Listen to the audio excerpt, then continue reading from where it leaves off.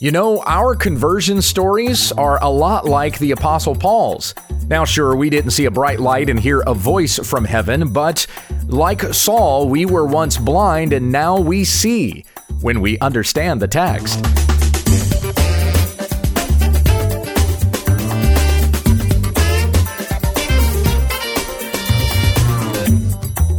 You're listening to When We Understand the Text, an online Bible ministry committed to teaching sound doctrine and exposing the faulty. Find videos and more at our website, www.utt.com. Now here's our host, Pastor Gabe Hughes. Thank you, Becky. Sorry about being a little bit late with the lesson today. We're going to come back to Acts chapter 9. And as with yesterday, I'll read the story of Saul's conversion, verses 1 through 19. But Saul, still breathing threats and murder against the disciples of the Lord, went to the high priest and asked him for letters to the synagogues at Damascus, so that if he found any belonging to the way, men or women, he might bring them bound to Jerusalem. Now, as he went on his way, he approached Damascus, and suddenly a light from heaven shone around him, and falling to the ground, he heard a voice saying to him, "Saul, Saul, why are you persecuting me?" And he said, "Who are you, Lord?" And the Lord replied, "I am Jesus, whom you are persecuting. But rise and enter the city, and you will be told what to do." The men who were traveling with him stood speechless, hearing the voice, but seeing no one.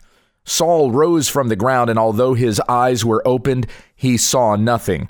So they led him by the hand and brought him into Damascus, and for 3 days he was without sight, and neither ate nor drank.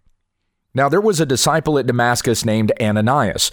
The Lord said to him in a vision, "Ananias," and he said, "Here I am, Lord."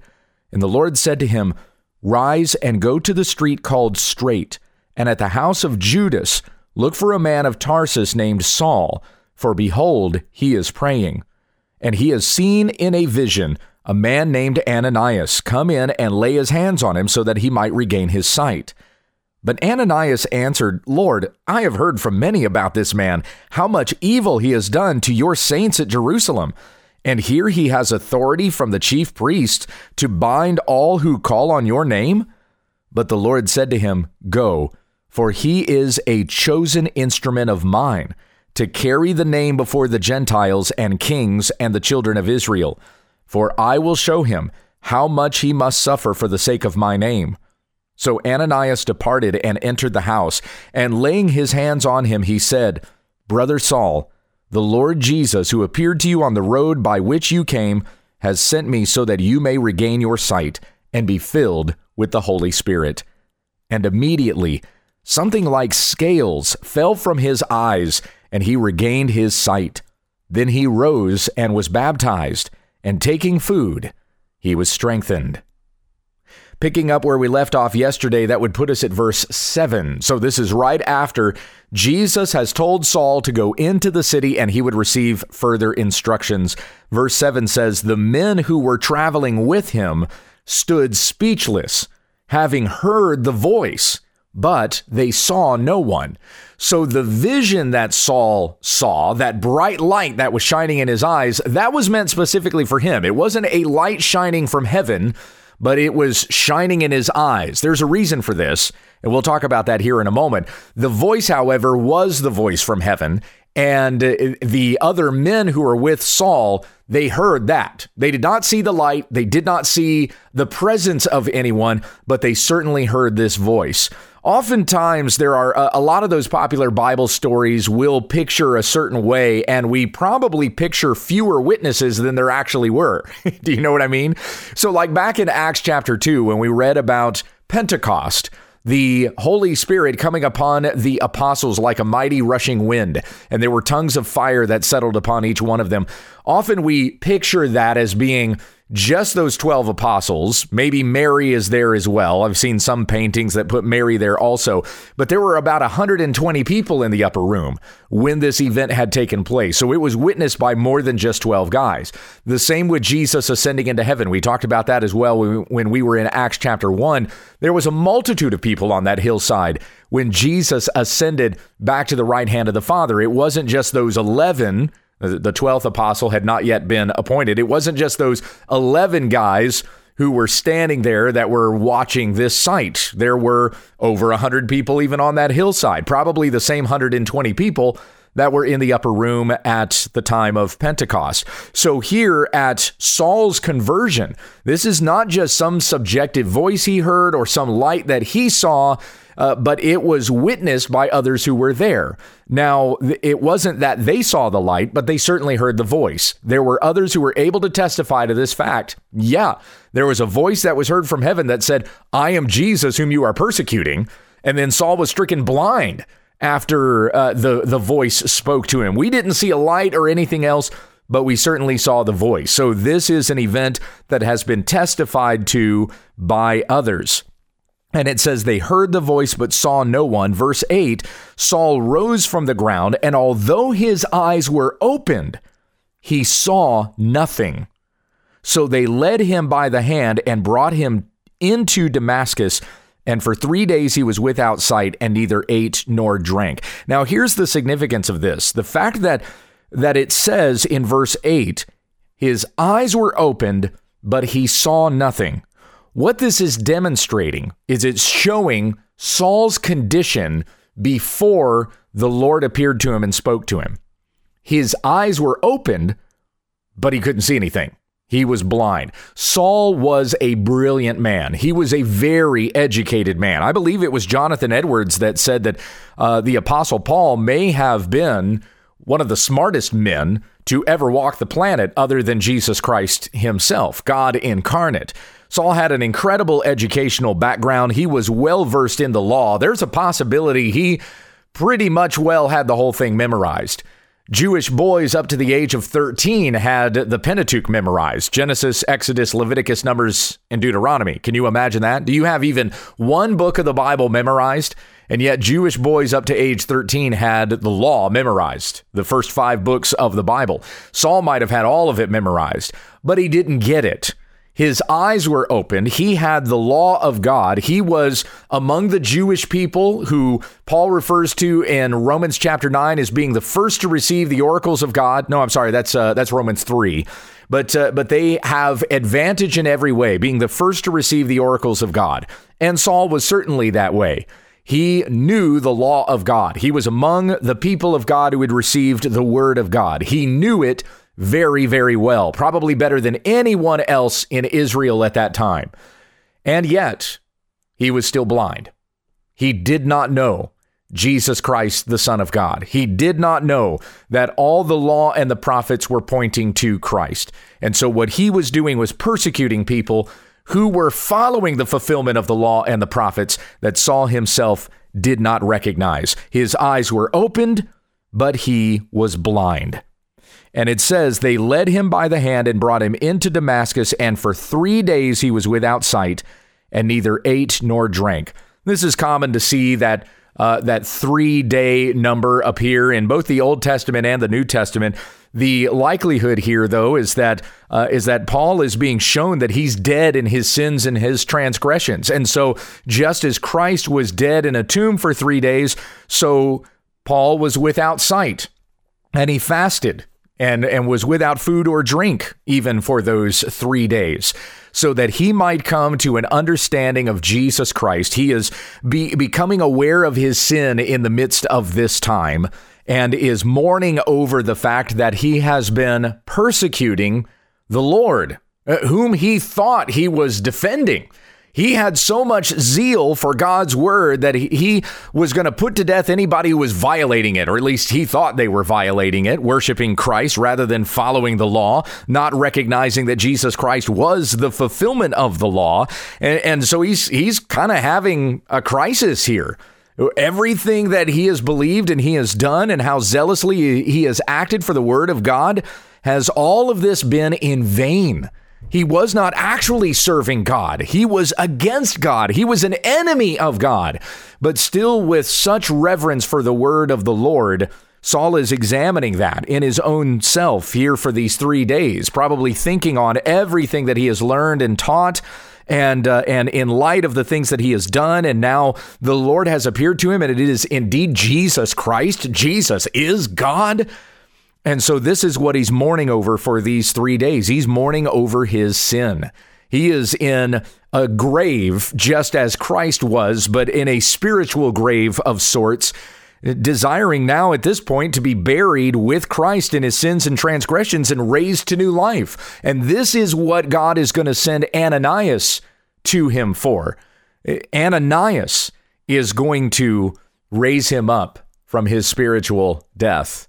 And of course, we know that it's the Holy Spirit that does that work, but the Lord works through people to accomplish his will, to carry the gospel of Christ to those who have not heard. And that's what Ananias is going to come to Saul, bringing him the gospel. He is going to give him healing. He is going to restore his sight. He is going to give him eyes to see that previously could not see. So verse 10, now there was a disciple at Damascus named Ananias. Of course, this is not the same Ananias as the story of Ananias and Sapphira. That guy is dead. Very common name here. So Ananias is the disciple that the Lord appears to and says in a vision, Ananias. And he said, Here I am, Lord. And the Lord said to him, Rise and go to the street called Straight, and at the house of Judas, look for a man of Tarsus named Saul. For behold, he is praying, and he has seen in a vision a man named Ananias come in and lay his hands on him so that he might regain his sight.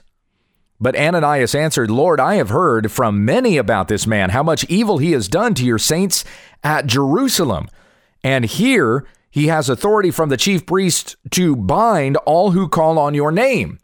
Now, of course, Ananias is not telling God something that God didn't already know. And surely Ananias has to know that.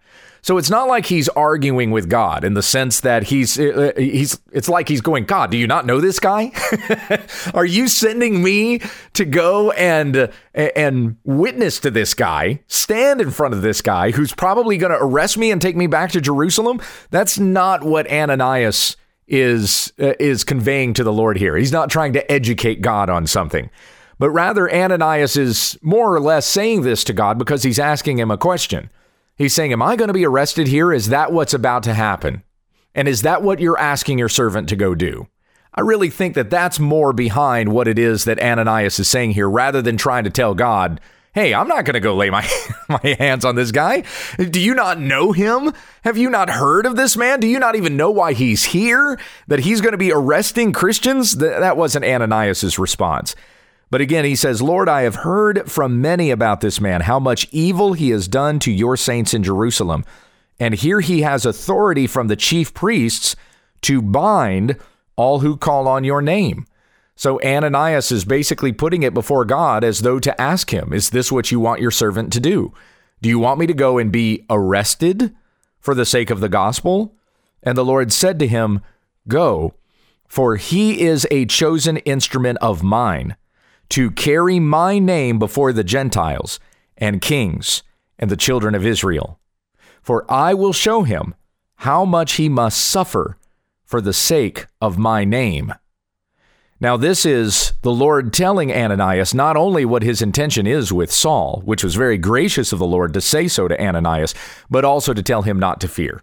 You have nothing to fear of this situation. I am in control. And then says to him, here is exactly what is going to happen.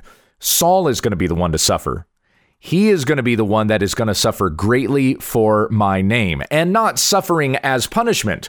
It's not, hey, because you've persecuted the church of Christ, I am therefore going to make you suffer by becoming an ambassador for the church of Christ. That wasn't the reason why the Lord did this. This was for Saul's sanctification, that Saul would even go through a time in his life where he's persecuting the church of God, and he is the only apostle to have done so that he might be sanctified and understand more so than anybody else that I am the chiefest of sinners. Christ came to save sinners, of whom I am the foremost, as he wrote to Timothy. So all of this was for Saul's sanctification and also for the benefit of the church. For as the Apostle Paul said to the Corinthians, I'm going to read all of this in 2 Corinthians 1, starting in verse 3.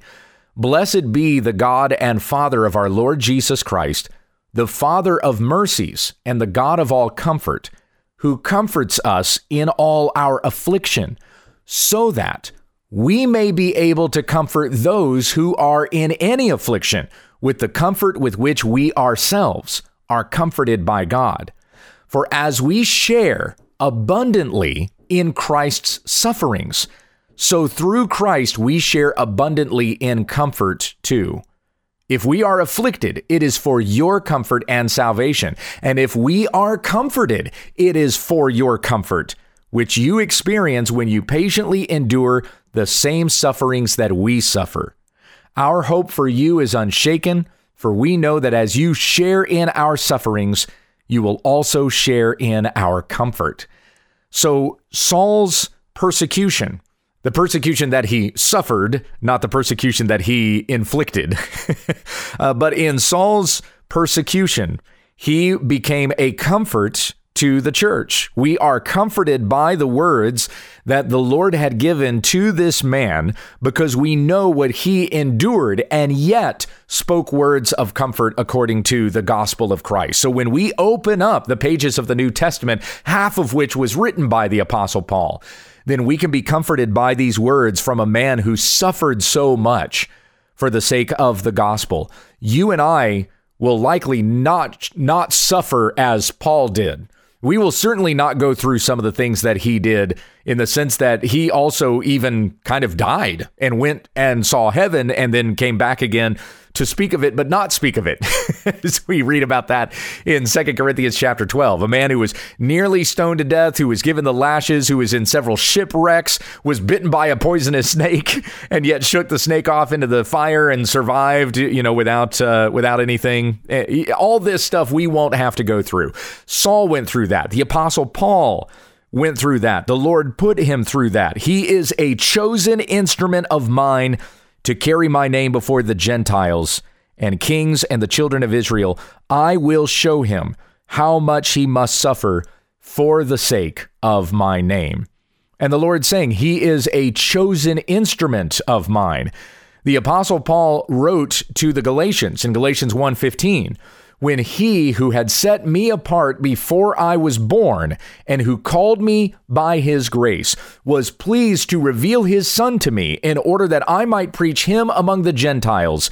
I did not immediately consult with anyone, nor did I go up to Jerusalem to those who were apostles before me, but I went into Arabia and returned again to Damascus. We'll talk about that second part of that passage a little bit later on as we go through the story of the Apostle Paul here. But note that he said to the Galatians in Galatians 1:15, God set me apart before I was born and called me by his grace.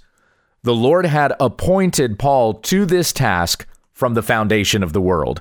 It wasn't a momentary idea that God had. Hey, this guy who's been persecuting the church, I'm going to appear to him and see what's going to happen. We'll see if I can't change his mind here a little bit. Why would the Lord just do that with Paul? Why not do that with everybody else if that was the Lord's intention? But God had chosen Paul before time began to be a persecutor of the church and then be an apostle to the church. And this for the sake of his glorious grace. He called me by his grace and was pleased to reveal his Son to me. The Lord pleased himself to reveal the Son of God to Paul, and pleased Paul to see it as well, for it was his salvation. So again, coming to verse 15, I'll read this again and then go on. Acts 9:15. But the Lord said to him, Go, for he is a chosen instrument of mine to carry my name before the Gentiles and kings and the children of Israel. For I will show him how much he must suffer for the sake of my name. So Ananias departed and entered the house, and laying his hands on him, he said, Brother Saul. Here Ananias is already calling him brother, because the Lord has said to him, He is my instrument. And Ananias, with faith in the words of God, obeyed the Lord and called Saul a brother and said, "The Lord Jesus, who appeared to you on the road by which you came, has sent me so that you may regain your sight and be filled with the Holy Spirit." Saul has been mourning over his sin. The Holy Spirit has not yet come upon him until this moment, and immediately something like scales fell from his eyes and he regained his sight. Then he rose and was baptized, and taking food, he was strengthened. The food that he took, of course, was physical food because he had been fasting for 3 days, but at the same time, he's also receiving the food of the Word of God in a new way in light of the revelation of Jesus Christ, whom he did not previously know when he had studied the Word of God. So now the Word of God was much more food to him, having been written upon his heart. Before it was just something external, it was something outside, but now the words of God have been written on his heart. And my brothers and sisters in the Lord, when you and I come to Christ, we come to know him in this same way that Saul came to know Jesus. We were once blind, and now we see. We were once weak and nothing, and now we are strengthened and fed by the Word of God, which has been written on our hearts. We had scales on our eyes. Our hearts were hardened against God. But now we have seen a great light, our Lord Jesus Christ. The scales have been lifted, and we see him according to who he says he is by the Word of God, what we read about in the Scriptures and in the Bible. We have come to this salvation the same way, all of this being the gracious work of God. It pleased him to reveal his Son to us by his grace, and he chose us before the foundation of the world. Romans 5:8, God demonstrated his love for us in that while we were yet sinners, Christ died for us. And 1 John 4:10, in this is love, not that we have loved God, but that he loved us and sent his Son to be the propitiation for our sins. Let us pray. Heavenly Father, we thank you for this day, and we thank you for another day that we rejoice in our salvation in the Lord Jesus Christ. Thank you for choosing us, for in our sin and in our wickedness, we had no ability to choose God, for our heart was hardened against God. It is you by your grace who softened our hearts and drew us to you. The Apostle Paul knew the entire Old Testament, practically had it memorized. Saul did before he became an apostle. And even he, with this knowledge, did not come to a saving faith in Christ until you appeared to him and showed yourself to him. And so, Lord, we thank you for revealing yourself to us according to your word. It could not have been by our ability that we attained salvation, but by the work of God alone. So grow us in this, in our knowledge and understanding of this day by day, and give us a boldness to share it with others. May we not be intimidated, even though there are people who are going to hate us for this. But give us strength and courage to be servants of Christ in this day and age, so that others may come to the knowledge of your Son and live. We pray all of these things in Jesus' name. Amen. You can find a complete list of videos, books, devotionals, and other resources online at www.utt.com. Thanks for listening.